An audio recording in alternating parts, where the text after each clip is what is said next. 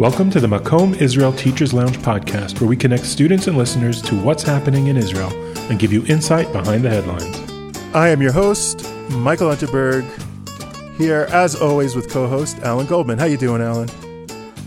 Okie dokie. Not very enthusiastic. And we are joined for this week's Politics Roundup by producer Matt Lippman. How are you, Matt? I'm very well, thank you, Michael. See, Matt's very well, Alan. He's very British. He's not okie dokie. Yeah. Well, shall we discuss this week's complete collapse of any semblance of normalcy in our government? Because our topic this week is that we're going to fourth elections in 2 years. Or the collapse of any illusion that we have a functioning political system. Well, yeah. Political system. So, By the way, I just want to say I'm stressing political system, not government. Right. Right. I think right. that's a fair distinction to make between the two. So I'm going to make a brief summary to get us sort of a snapshot of where we are, and then we'll explain it to the listeners who have seen the headlines. But of course, we need to go behind the headlines, as I said in that little recording at the beginning of the episode.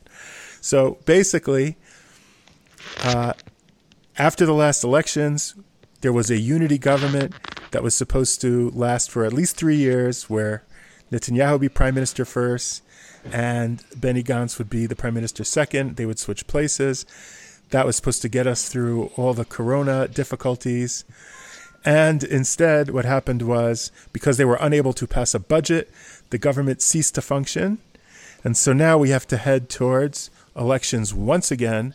However, there's been real shakeups and breakups within the parties. And so I'm not saying the results will be different in the fourth elections, but the parties running will look significantly different. How did I do as a quick 2-minute summary of what we're up to? Not bad. I just want to know clarity. Clarity on why the budget issue was the.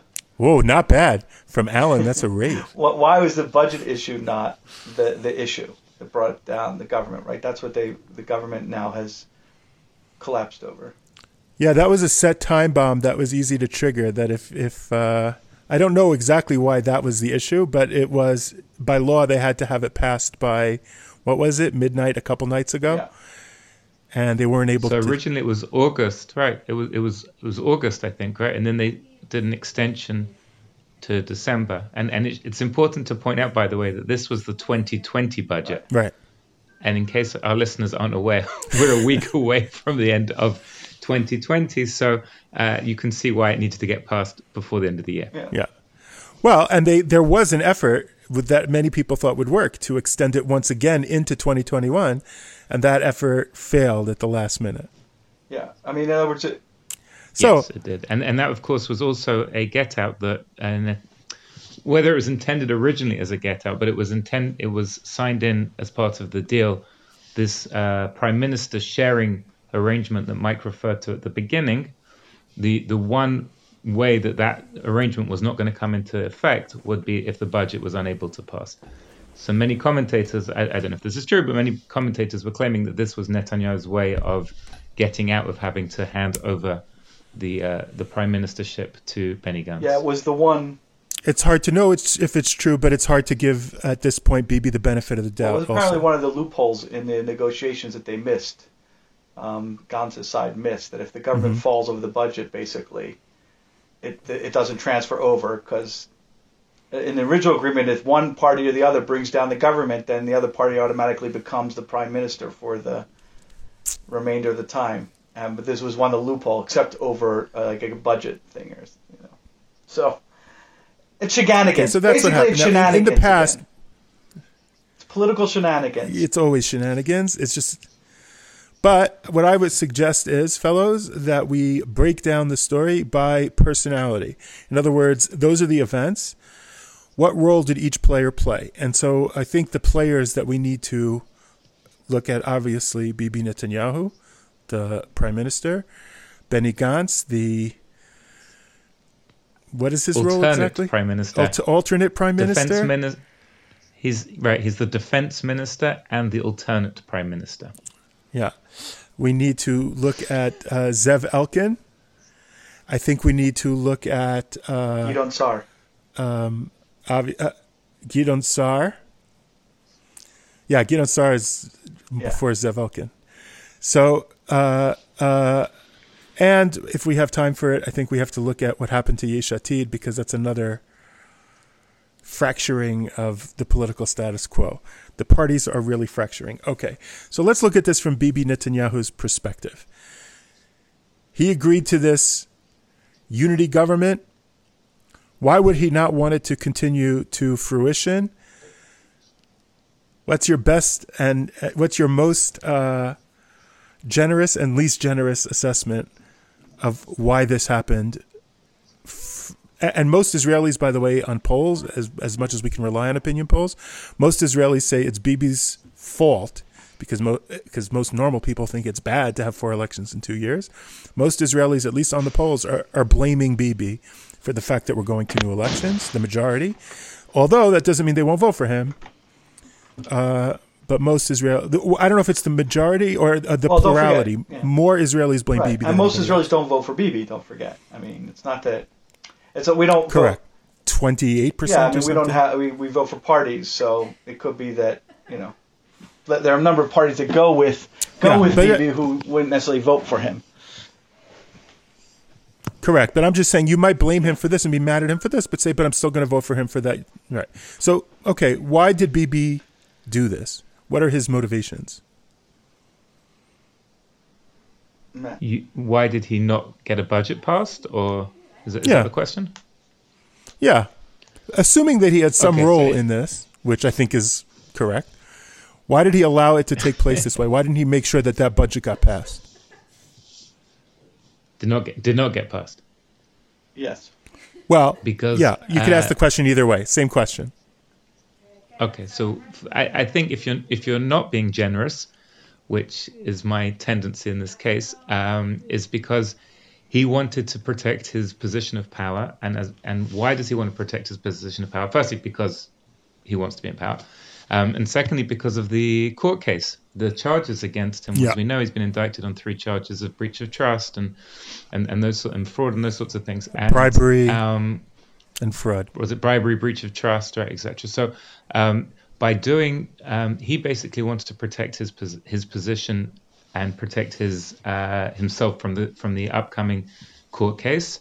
One of the subplots to this is the justice minister is from the current justice minister Avi Nisenkorn is from the Blue and White Party, and he was trying to keep a separation between the role of judges and the appointment of judges, the appointment of different legal positions within the system.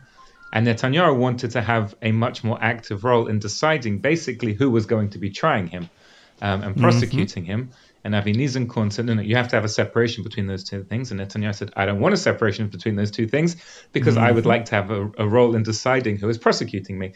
And that was and even at the end of this shenanigans, or as you called it, there were attempts by Netanyahu to undermine Avi Nisenkorn, take power away from him, from the justice minister, and Blue and White said, no, you're crossing a red line.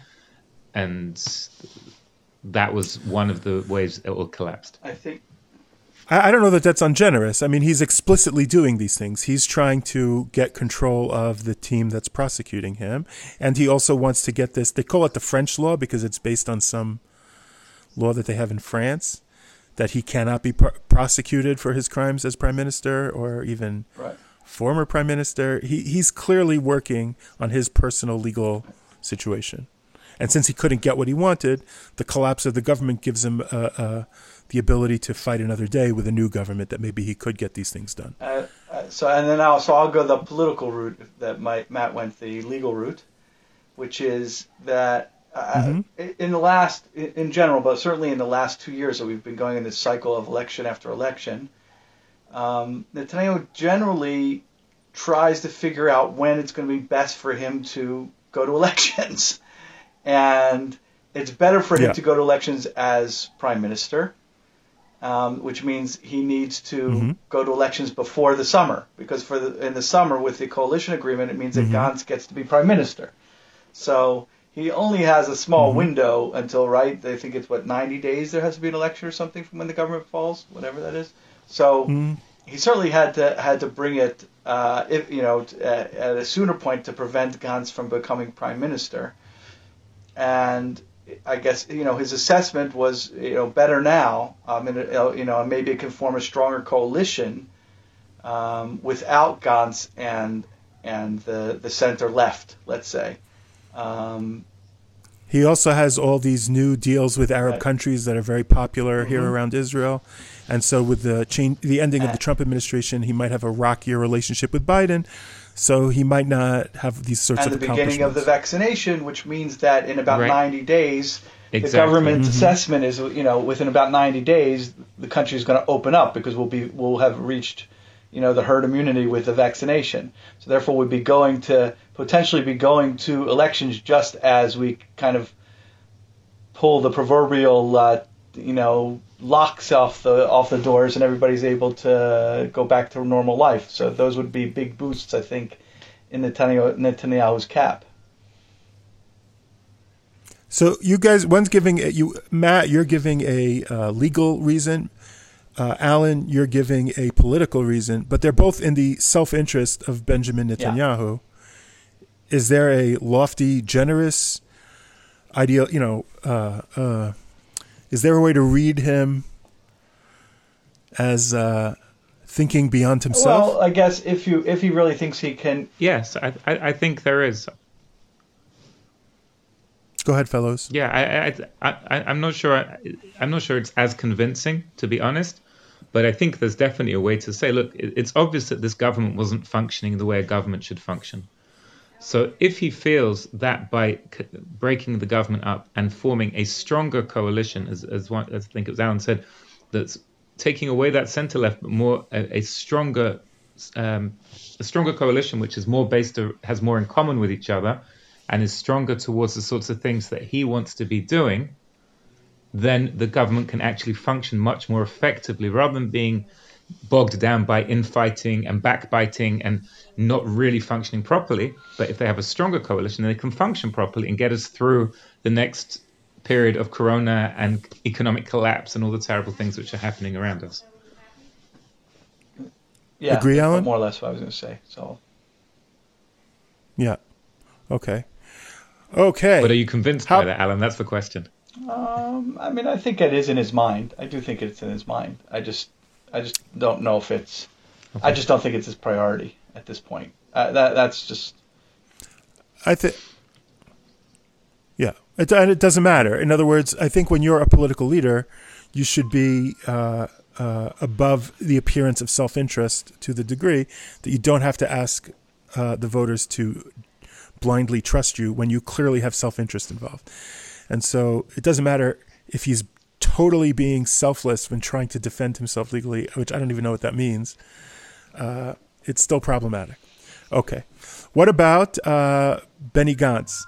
He got into this because he wanted to have a unity government to avoid this cycle of constant re-elections. That has failed. We are going to re-elections. He made the deal that he would become prime minister. He will not be becoming prime minister. What happened here? And he didn't make the compromises necessary for the budget to pass. So why is that? Why didn't he work to make sure this worked? What happened there? Well, I think in his case, firstly, it got to the point where it got so ridiculous, like how often he was being undermined and how often he was losing ground to Netanyahu. I don't mean like in election terms. I mean sort of in terms of status. Like the peace deals that you mentioned before with the Arab countries, most of those were done behind his back. And as the defense minister, you would think he would have a sense of what was going on. So firstly, he was just consistently being humiliated. And secondly, he was losing the support of his party to stay in the coalition. There were several blue and white MKs who said, okay, this is absurd. You joined this coalition so we could get something done, so we could govern the country, and we're not. And it's ridiculous. We have to break up. And I think that was basically the two reasons why he couldn't carry on anymore. I mean, you just add to that, not so much to disagree, really, is first of all, you had the foreign minister was Benny Gantz's number two, Gadi Ashkenazi, who was also left out of the peace deals. So it's not just the defense minister, it's the foreign minister was left out of the peace deals. And I believe also out of all the vaccination and COVID stuff, they're also being left out of. So, Netanyahu is really keeping a tight rein on the government, as he always does. So I guess there is a sense of partnership, and it's Benny Gantz who drew the line, the budget as the red line in the sand, that was going to be, that it was going to have to be a 2-year budget, not a 1-year budget, and that was what the argument was going over. And they weren't willing to compromise on letting Bibi control his own prosecution. Yeah, that was a line they couldn't cross. What happens to Benny Gantz's career now as a politician? I think it's fair to say bye-bye, Benny. I can't see how he's going to carry on. Yeah, I mean, I don't think anybody's really predicting a rosy future for him. But politics is full of surprises. Ariel Sharon in 1982 was, whenever the commission came out from Lebanon, the Lebanese war was seeming to be ended his career. Resigned in disgrace. Could never be defense minister again, and then rose to be prime minister and maybe one of the most critical prime ministers in Israel's last, consequential 30 years. By withdrawing from Gaza. Well, so for the foreseeable future, though, Benny Gantz has lost approval. Israelis do not see him as a possible prime minister. Being so politically outmaneuvered has left Israelis, whether they respect him or not, the Israeli public seems to think that Benny Gantz is not a capable political operator or strategist, and so his party, I have a bigger question in terms of the effects of his candidacy, which we'll have to remain and see. But if he's actually ended up weakening a potential center, a real center in Israel, or strengthening it, if the center will come out of this kind of almost destroyed, like the left was kind of destroyed by the Second Intifada, has this kind of fiasco. Well, I don't know. Look, I don't know if we'll have time to get to it, but I would answer your question: is the left broken? Not only was blue and white separated from Yesh Atid, but now Yesh Atid is losing members. So that the party that was trying to portray itself as center has lost several people from its right to Gideon Sa'ar's party, and now is losing people from its left. So there is no center. I mean, Yair Lapid is alone in the center. So that's exactly my question. We'll have to see what happens with the center if it's really broken now, and then that was the last bid for it. It's so broken that the only thing left is the pro-Netanyahu right and the anti-Netanyahu right. Yeah, that's what I was going to say about the Benny Gantz thing, because, I mean, he's been decimated, right? The blue and white has been decimated. And I think it's not just what you were saying before about him being politically sort of outmaneuvered all the time, but it's also because the whole 3 campaigns that we had previously, he was campaigning on, I'm not going to sit with Netanyahu. I'm not going to sit with Netanyahu. And so people voted based on the fact he wasn't going to sit with Netanyahu. Once he sat with Netanyahu, everyone's like, well, now why would I vote for this guy? There was no real tochen to it. There was no real significance to his policies as such, other than being the anti-Bibi. So now if anti-Bibi exists on the right, which is what Gideon Sa'ar represents, right? He's like the right-wing version of Benny Gantz was a year ago. And Naftali Bennett. Right. The right is now made up more ambiguous better. So about Netanyahu? I think he hasn't been. I mean, he might turn around. So means me another. I don't know. He's in the opposition. Leads to me another question in terms of the impact of Benny Gantz's decisions and government. Do you think it was more negative in uprooting Israelis' confidence in politicians? You understand my question?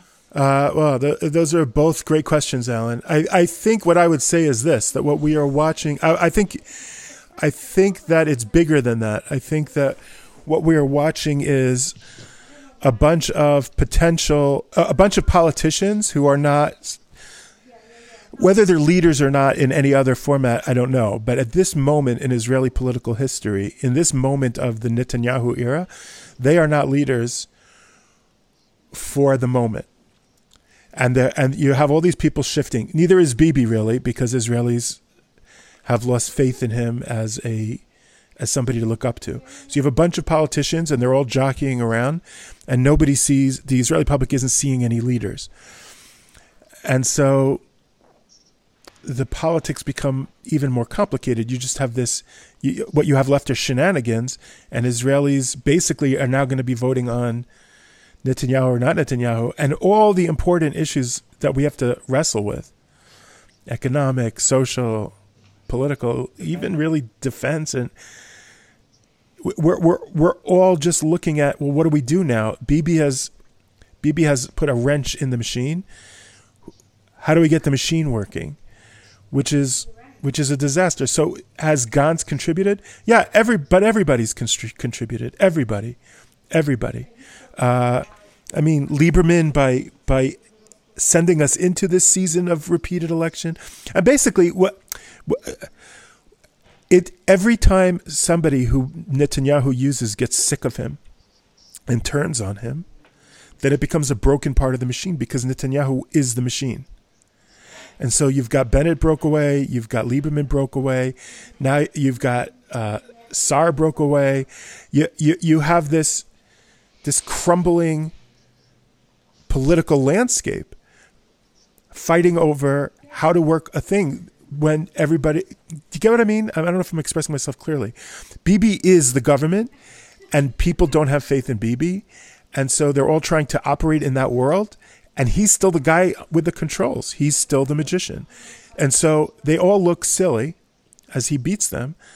So is Gantz contributing to the fracturing of Israeli politics and the loss of respect for leaders and politicians? Yes, they all are.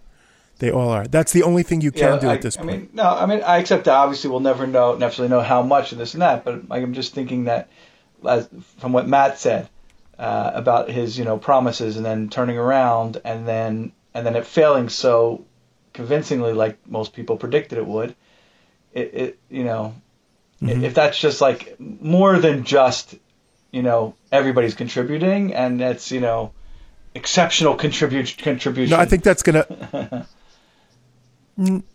gonna fall on him personally. I don't think that's going to be to the system itself, because other players are not the dirtiest word, not literally, but metaphorically, the dirtiest concept, I guess, in Israeli culture is being a friar, a sucker. And Gantz now looks like the biggest sucker in Israeli politics. So that's on him personally. And I don't know that that's going to spill over onto other people who don't look like suckers. Say what you want about Bennett, but he's dodged, he's slalomed his way through, the moguls, and he's still on his feet.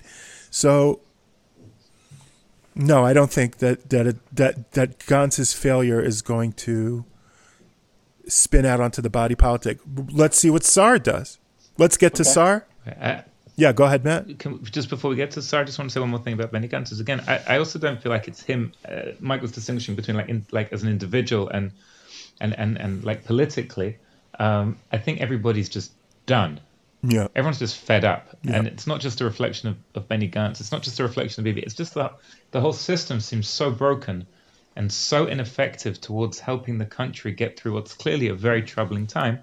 People are just like, oh God, really again? But now it's different, because the third election that we had a few months ago, that was at the beginning of the corona time, right? People didn't realize just how bad things were going to get. If you remember, there were special polling stations for people who had come from overseas or were in isolation, right? But there wasn't the economic collapse. There wasn't millions of kids not in school. There wasn't people's psychological fatigue from all of this, right? So now and people are just like done, I think. Well, that's true, but that's not.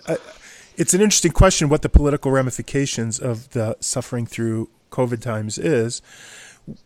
Politically, we are getting out vaccines like per capita, apparently, faster than most countries on earth. And Bibi is personally responsible for getting the doses sent to Israel quickly and in large numbers.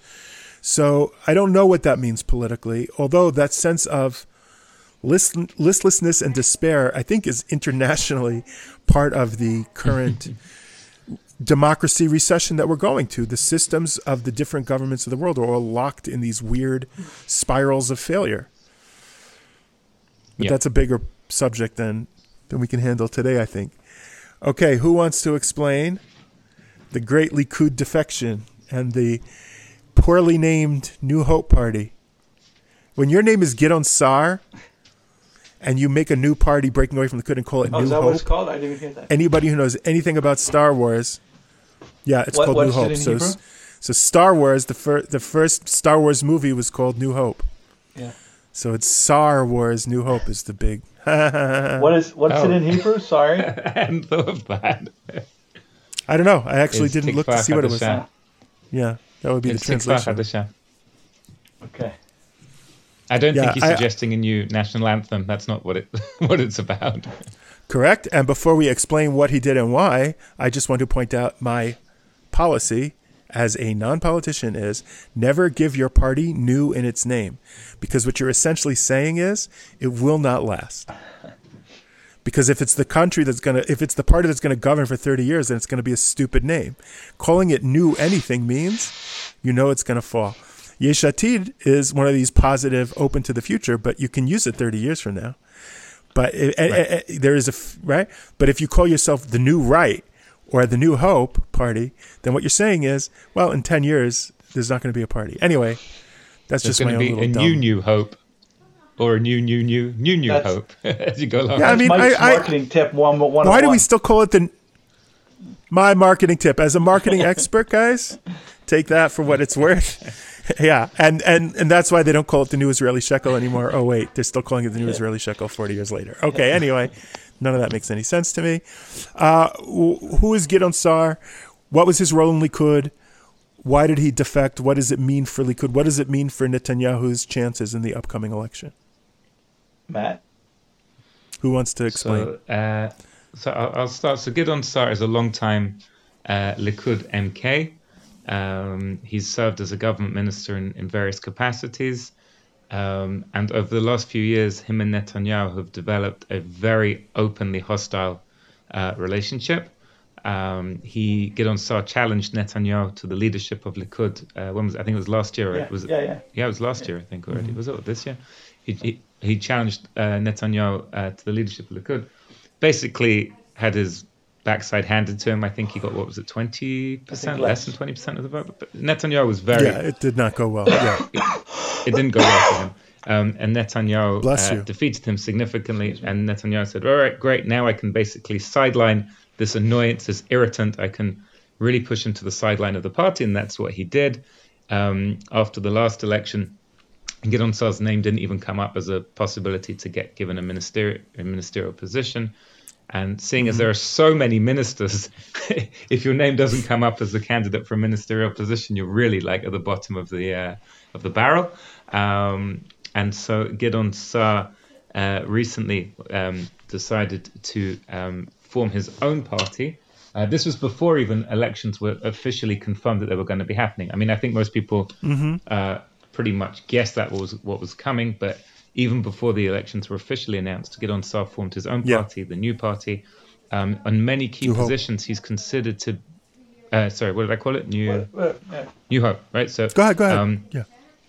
And in many positions, he's considered to be further to the right, actually, than Netanyahu.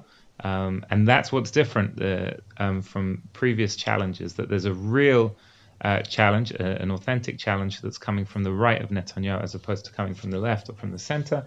And he is beginning to siphon off some of Likud's hottest properties.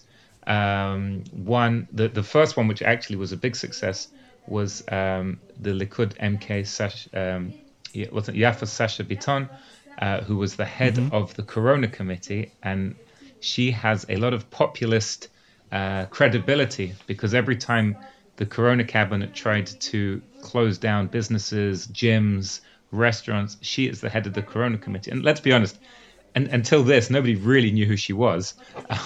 She would come along and say, no, you can't do that because you don't have scientific evidence, or no, you can't do that because that's not logical and that's not rational. Mm-hmm. And suddenly the country had fallen in love with this woman because she was helping keep businesses open, keep gyms open, all those sorts of things. So she defected over to Gideon Sa'ar.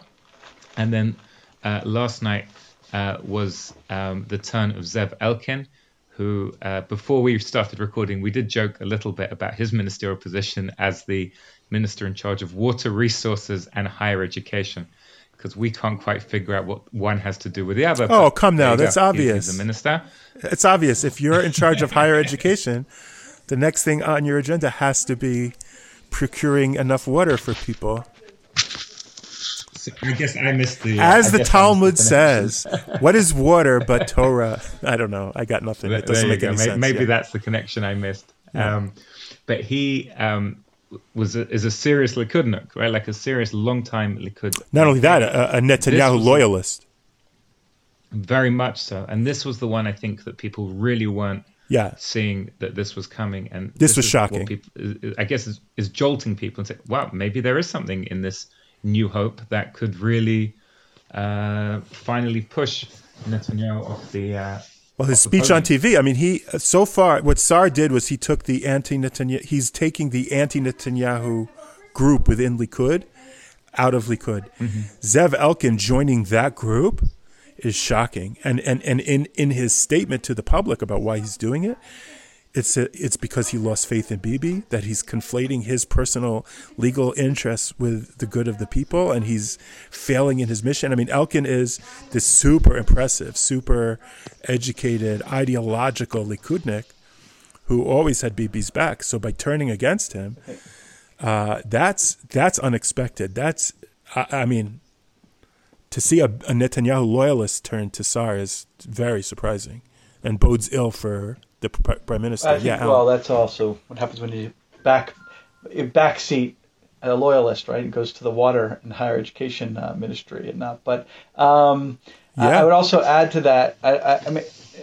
I think that, and this is why you were joking about New Hope and the marketing and not a thing.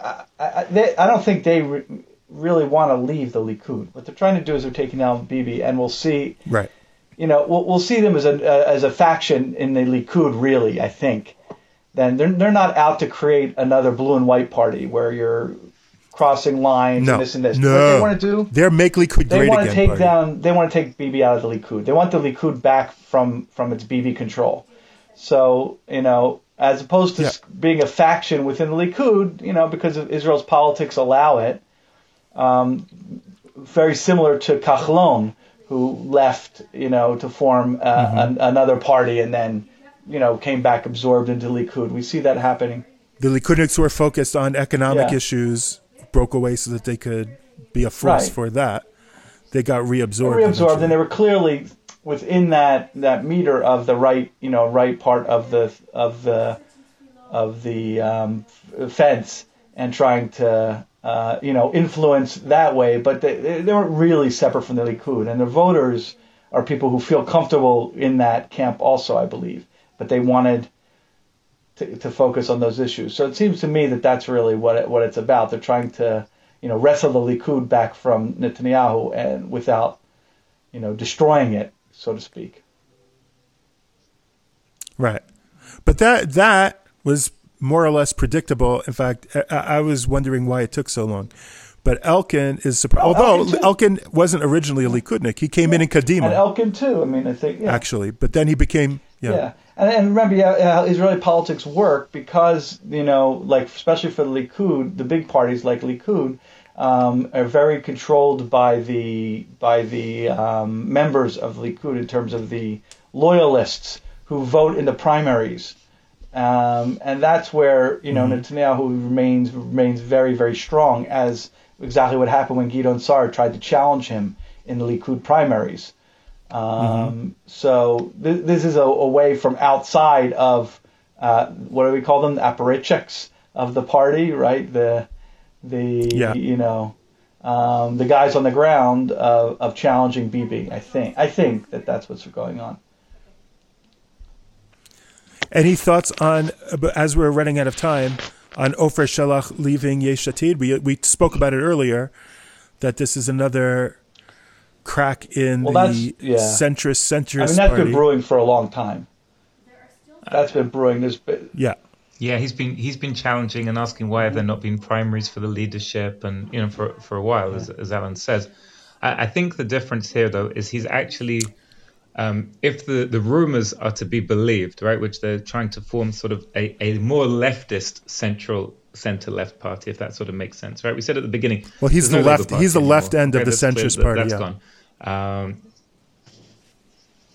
And he's trying to, I think Yesh Atid, if you look at like the polls right now, right, Yesh Atid theoretically could join an anti-Bibi coalition if that's made up of Bennett and of Gidon Sa'ar, right? That Yesh Atid could find an ideological, political policy home there if necessary, right, to sort of push Netanyahu. I think what this new group is going to try and do is not be that, right? They're not going to try. They wouldn't.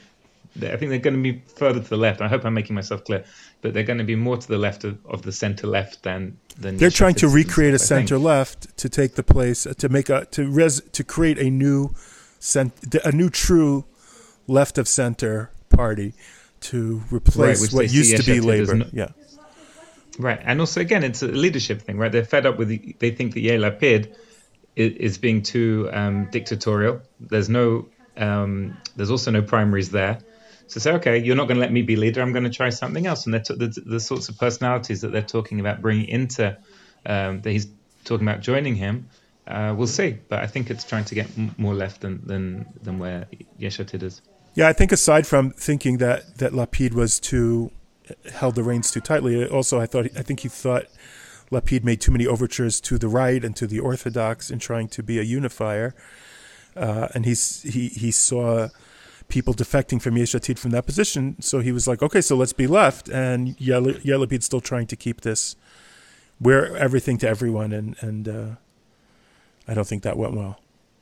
Okay, last question. The parties as we see them now, will these be the parties running for re-election in whatever it is? What it's going to be like before Pesach, no? Yeah, it's in August, the elections? The elections are before Pesach. No, what's the next? He's talking not the 5th, just the 4th. I'm one step at a time. Already. The 4th elections. I think it's March 23rd. Oh, March 23rd. So do we know what parties will be running, or are they still going to be mixing and matching by then?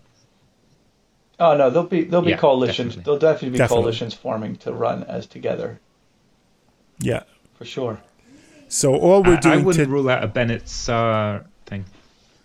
Yeah, it depends. So all we're doing today is giving a snapshot. Bennett has to make a decision if he's going left or right. If he wants. Well, everything is. If he wants to take. What would that mean? He wants to go Smotrich, and then to those, borderline fascist religious parties that they've played with before, or. I would be very surprised if he did that just strategically, because that's heading more to the fringe. I would think. I agree, but but he's going to have to make that decision if he's going to stay within the religious bloc. That's what I'm saying. I think him and Gidon Sa'ar might join my analogy, some sort of formal alliance. In my head, Israeli political parties are like when you watch a lava lamp. That sometimes it glops together and makes big pieces, and then they break apart and they make little pieces. But it's really all the same stuff. It's just glopping different shapes. Yeah.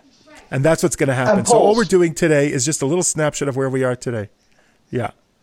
But we're not predicting what's going to happen, other than buckle up. Can we? I guess I'm sticking in one more quick question. Can we enjoy watching the politics, or are we too burnt out? We who love to watch these things. Is there any joy left in watching the political sportsmanship? No, I'm done. I still find it. If you're seeing it as a sport, fine. I'm happy. I'm enjoying it. It's when it gets like that really nasty personal. Like attacks, then I'm like, okay, forget this. Like they speak about each other and to each other in a way that I wouldn't tolerate my children speaking like that. Yeah. So, and that really annoys me. So Alan's too grossed out. I'm done. Matt can separate the sports from the... No, I'm emotionally, mentally, exhausted and done with it all. I'm so disappointed in the leadership that I'm done. Yeah, I actually... okay, so I have to confess, fellows, that going to fourth elections is actually making me slightly optimistic with new-looking parties, that shuffling the deck, even if we end up going to fifth, which is likely, I wonder if, look, Saar pulling out, like Netanyahu's chances are different. He broke the center, but now the right is breaking in interesting ways. And I'm not going to predict this is the end of Netanyahu, because that's never a good bet. But at a certain point, even a cat has 9 lives. At a certain point, there's the 10th try. So I don't know. We're only maybe on 4, brother. Unless you want to call it the 5th, because after the 90s, he kind of lost a life there at the end of the 90s. So maybe this is the 5th life that he's on. Right. Yeah. Well, maybe he won't make it to all 9. I don't know. And I really do think he's the thing that needs to change. I think we could head to more functionality and the grooming of new leadership if he steps aside and lets other people step in. So, great work, fellows. That, I think, was excellent. Matt, we could not have had a better third chair for this. A yeoman's job laying out the scenarios and the personalities. Alan, thank you as always. We don't have to log off Zoom, but this is the end of the episode. Bye-bye.